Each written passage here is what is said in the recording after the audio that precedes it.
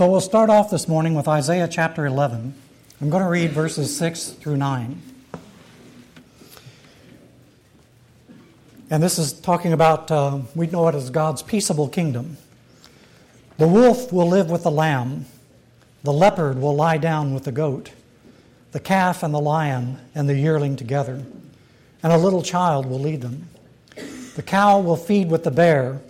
Their young will lie down together. And the lion will eat straw like the ox. The infant will play near the hole of the cobra, and the young child put his hand into the viper's nest. They will neither harm nor destroy on all my holy mountain. For the earth will be full of the knowledge of the Lord as the waters cover the sea. So what's the reason for the peace? It talks about things that are very different than they are now. Maybe the way they were in the Garden of Eden, and surely the way they were on Noah's Ark. And all those animals together, predator and prey, all in the same place, and nobody's getting eaten. And so we look at this and we think, well, this is a great goal for the future. And so it's talking about a future when all of creation, all of nature is back in harmony. And there's no death and dying. There's no competition. There's no dominance. It's the kind of thing that they all live together in perfect harmony and peace. And what's the cause of that? We don't always stop and look at what causes that to take place. It's because there's going to be no harm, nobody going to be destroyed on God's holy mountain, because the earth will be full of the knowledge of the Lord as the waters cover the sea. The reason for the absence of harm is to be found in the knowledge of God. Now, that's not information. That's relationally based understanding. It's not dead facts or sterile information only, but rather a living, personal relationship. Because of the loving God who not only works creatively but redemptively as well, all creation is filled with His presence, imparting to all life, meaning, value, and beauty. And that's taking place right now, isn't it? On a daily basis. Get up this morning. The rain had been here for many people. It was fresh and clean. It was cool outside. On a day like today, you can see the certainty of what Isaiah is talking about. Isaiah prophesies that this knowledge of God will be so extensive that it will fill the whole earth as the waters cover the sea. And just as the sea, to the fullness of its capacity, is filled with water, so the earth will be filled with the knowledge of God, immersed, submerged in God. And the result of that knowledge, that fullness, will be peace. A writer by the name of Robert Persig makes this statement: to live only for some future goal is shallow. It's the sides of the mountain which sustain life, not the top. Here's where things grow. But of course, without the top, you can't have the sides. It is the top that defines the sides. And so this peaceable kingdom that we're looking at, that Isaiah envisages here, he has a vision of, that is in the future, isn't it? And that is a goal toward which all of creation is going. But to live with that only in the future is a very shallow way to live. Because if you're living only for the future, you miss what's happening today. And your today becomes meaningless and empty. Just like the containers over there. Empty. Nothing in them at all. So Isaiah earlier had been in the temple on the Lord's Day, and he got a vision of God. Now, this was a man of God already. He was a prophet. He was used and anointed by God, used by Him to speak to the nation. And yet, for the first time, he saw God as He really is. And when he saw God as He really is, it completely broke him inside. Because only when we see God as He truly is, do we see ourselves as we really are, and we see our desperate need of Him. Grace becomes grace when we see our lack. So Isaiah says, he's there, he sees the seraphim, the burning ones, flying around the throne of God. And this is what they're saying to one another. Holy, holy, holy is the Lord God Almighty. The whole earth is full of His glory. Do you see it? Do you experience it? Are you living in that glory? God's glory is the revelation of His attributes, His nature, His character, through what He has made. He has made us, as well as the things around us. It's God's declarative glory revealed through the created universe. And it's everywhere. It's unavoidable. You can't miss it. It's very clear. It's plain to all. But man in rebellion and sin has deliberately turned away from this knowledge. So Paul warns Timothy about those who are always learning. That means they're open to anyone, but never able to acknowledge the truth. In a way, it's like the people of Athens that Paul went to and talked to, the philosophers, the lovers of wisdom. Acts 17:21 says, all the Athenians and the foreigners who lived there spent their time doing nothing but talking about and listening to the latest ideas. A lot of Christians are that way. There are fads in the church, you know. And it's an amazing thing, if you ever listen to preachers on the radio, that oftentimes all these guys, all these different stations, all these different places they're coming from, they're talking about the same theme. Did you ever notice that? One guy gets an idea and everybody jumps on it. Another guy gets an idea and everybody jumps on it. It's the latest fad. It's the latest thing. It's the latest idea. Everybody wants to understand. Nobody wants to obey. And so it's easier just to go from idea to idea, from concept to concept. And it's never costly because you're not required to do anything or to be anything, because you're constantly learning, but never able to acknowledge the truth by putting it into practice in our lives, by living it out, by experiencing what God is doing. Peter warns the church about people who deliberately forget. He says that they are willingly ignorant of the things of God, the truth of God's continued involvement with people. And in Romans chapter 1, Paul makes a very strong and clear statement about this. It starts in verse 18. And we read this a lot, but we never stop and think about it, I think. Or I don't, as I should. He says, the wrath of God is being revealed from heaven. That's current event. Look around us and see what's happening in the world. Seeing where we are, what's taking place around us.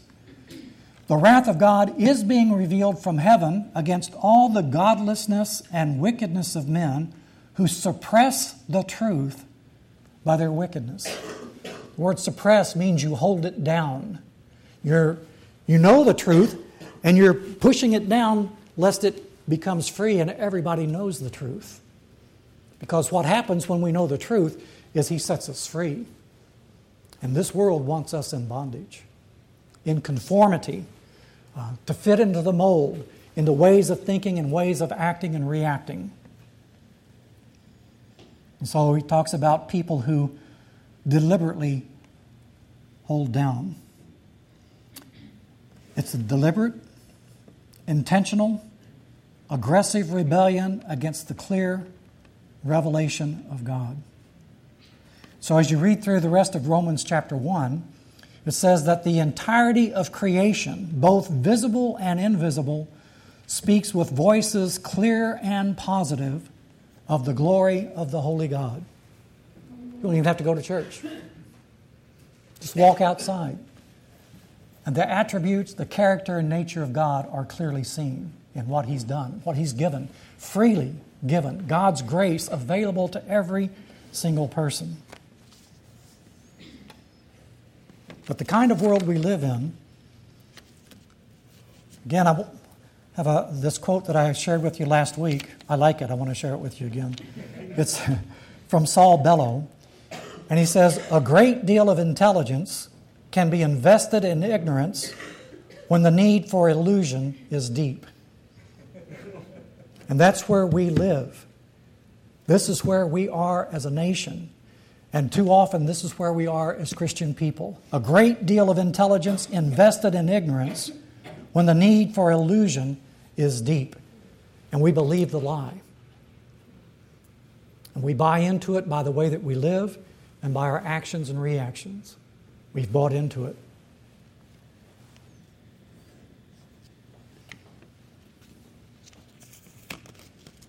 And so that's the way those ungodly sinners are, isn't it? Well, the problem is, it's more than them. It's us. In Isaiah chapter 42, the call of God to God's people, the blessings, the grace, the miracles, the power, the revelations, the tremendous personal communication regularly with His people. In Isaiah chapter 42, verses 18 through 23. Hear, you deaf, look, you blind, and see. Who is blind but my servant, and deaf like the messenger I send? Who is blind like the one committed to me, blind like the servant of the Lord? You have seen many things, but have paid no attention. Your ears are open, but you hear nothing. And then down in verse 23. Which of you will listen to this or pay close attention in time to come? He's talking to God's people. And he's saying too often, even as Christians living in this world, we get more caught up with the things that are taking place around us. We buy into the lies and the fears that our society and our politicians and our culture, our economists and our sociologists and our physicians try to tell us. We buy into that fear and they manipulate us and control us. God spoke to Isaiah earlier and He said, don't fear what these people fear. Don't call a conspiracy what they're calling a conspiracy. God is the one that we are to fear. He is the one that we are to honor. And we don't have to worry about the rest. But even as God's people, as God speaks and He calls us so clearly, we're like blind and deaf people. And so He's looking for His people to awaken. So about 150 years after Isaiah wrote, God sent another prophet. He's a contemporary of Jeremiah. His name was Habakkuk.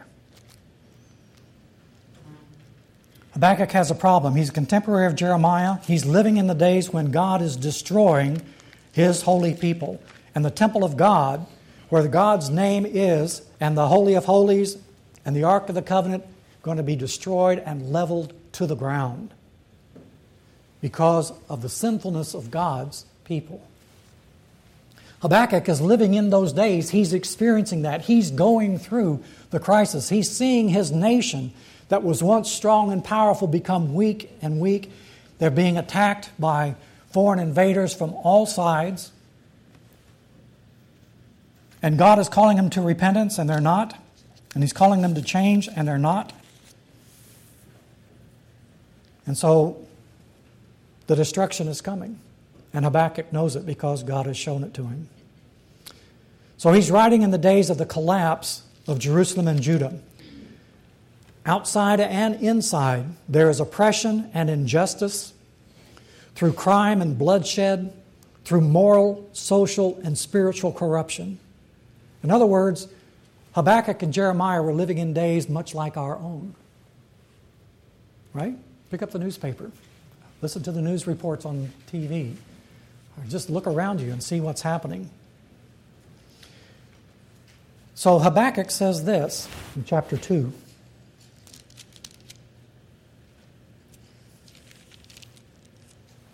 Verses 13 and 14.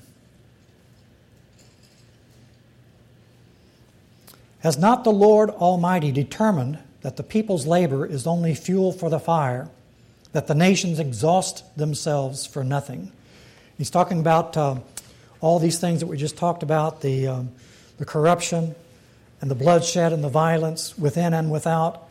And he's saying all these nations, all the uproar, they exhaust themselves for nothing. For the earth will be filled with the knowledge of the glory of the Lord as the waters cover the sea. And then he pronounces woe upon all these people who are living for themselves and corrupting and taking advantage, manipulating other people. And he ends with verse 20, but the Lord is in his holy temple. Let all the earth be silent before him. And he says there's a day coming when this knowledge of God comes. And for many people in the world today, it's going to be bad news. Because he comes with holiness and righteousness, with justice. And he judges according to the truth. Not the manufactured, manipulated truth that we deal with, but deals with the truth. And so he prays in chapter 3. Lord, I have heard of your fame. I stand in awe of your deeds, O Lord. Renew them in our day. In our time, make them known. In wrath, remember mercy. It's a prayer we need to pray. These men who lived through this, these men and women who faithfully followed God through the destruction of their own country, through the social, political, economic turmoil, through the oppression and the slavery that was coming, trusted God. And God was with him. He is faithful. So what hope do we have? Are we still talking about the future? In Isaiah chapter 40, this great chapter that is such a strength to all Christians everywhere, the tremendous invitation and command that God gives in chapter 40, comfort ye, my people, says your God. Speak tenderly to Jerusalem and proclaim to her that her hard service has been completed, that her sin has been paid for. And starting with verse 3, you have the words picked up on by John the Baptist, getting ready to announce the coming of the Lord Jesus Christ. A voice of one calling in the wilderness, in the desert, prepare the way of the Lord. Make straight in the wilderness a highway for our God. Every valley shall be raised up, every mountain and hill made low, and the rough ground shall become level, the rugged places a plain. And the glory of the Lord will be revealed, and all mankind together will see it. For the mouth of the Lord has spoken. And so he's not talking now about something way far in the future. He's talking about the glory of God that's going to be revealed in a way that all people, all mankind will see it. And this is where the Apostle John steps in.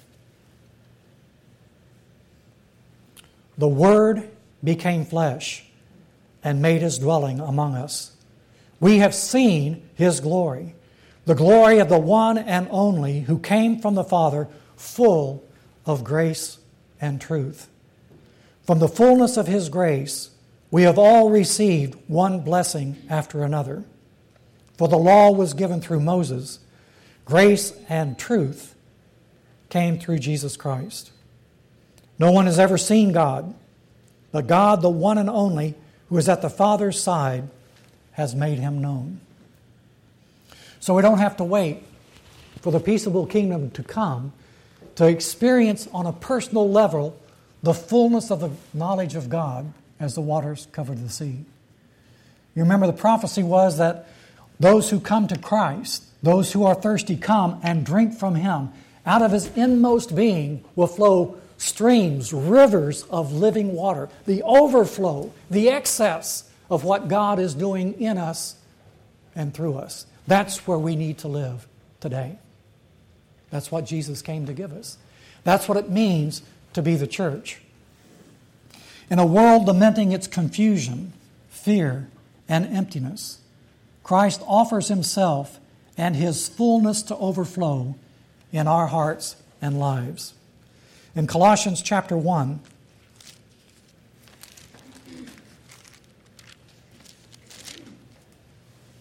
verse 19. For God was pleased to have all His fullness dwell in Him, that's in Christ, and through Him, through Jesus, to reconcile to Himself all things, whether things on earth or things in heaven, by making peace through His blood shed on the cross.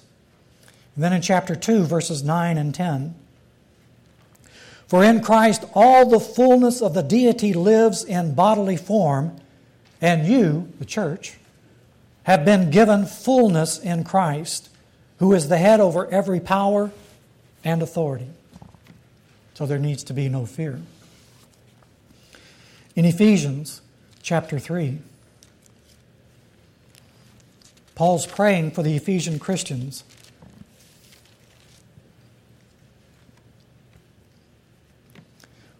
Starting with verse 16. I pray that out of His glorious riches He may strengthen you with power through His Spirit in your inner being, so that Christ may dwell in your hearts through faith. And I pray that you, being rooted and established in love, may have power together with all the saints to grasp how wide and long and high and deep is the love of Christ, and to know this love that surpasses knowledge, that you may be filled to the measure of all the fullness of God. So there doesn't need to be a reason for us to be empty Christians, to have the cup with the one M&M. He wants to give us abundantly of Himself. It's a relational revelation, knowing who He is. If we have Him, we need nothing else. And earth has nothing that we desire besides Him. All the fullness of the deity dwells in bodily form in Christ Jesus, and you are made complete, given fullness in Him. Let's pray.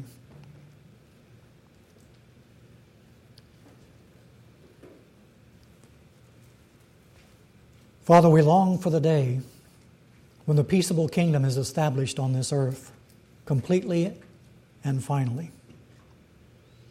When the harmony and the peace, the unity and the oneness that exists between the Father, the Son, and the Holy Spirit becomes a reality within all of our lives and upon this earth.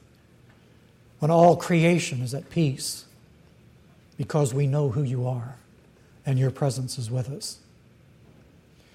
Lord, we pray that we won't be content to wait for that day, but because of You've given us of Your Son, we can begin as a down payment for the rest of the earth to experience that and live it out in our daily lives, in our marriages, in our families, in our churches, in our community, that the world might see and know the fullness of the deity of Christ dwells within us.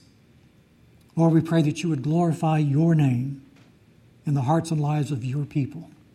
Amen. Too often,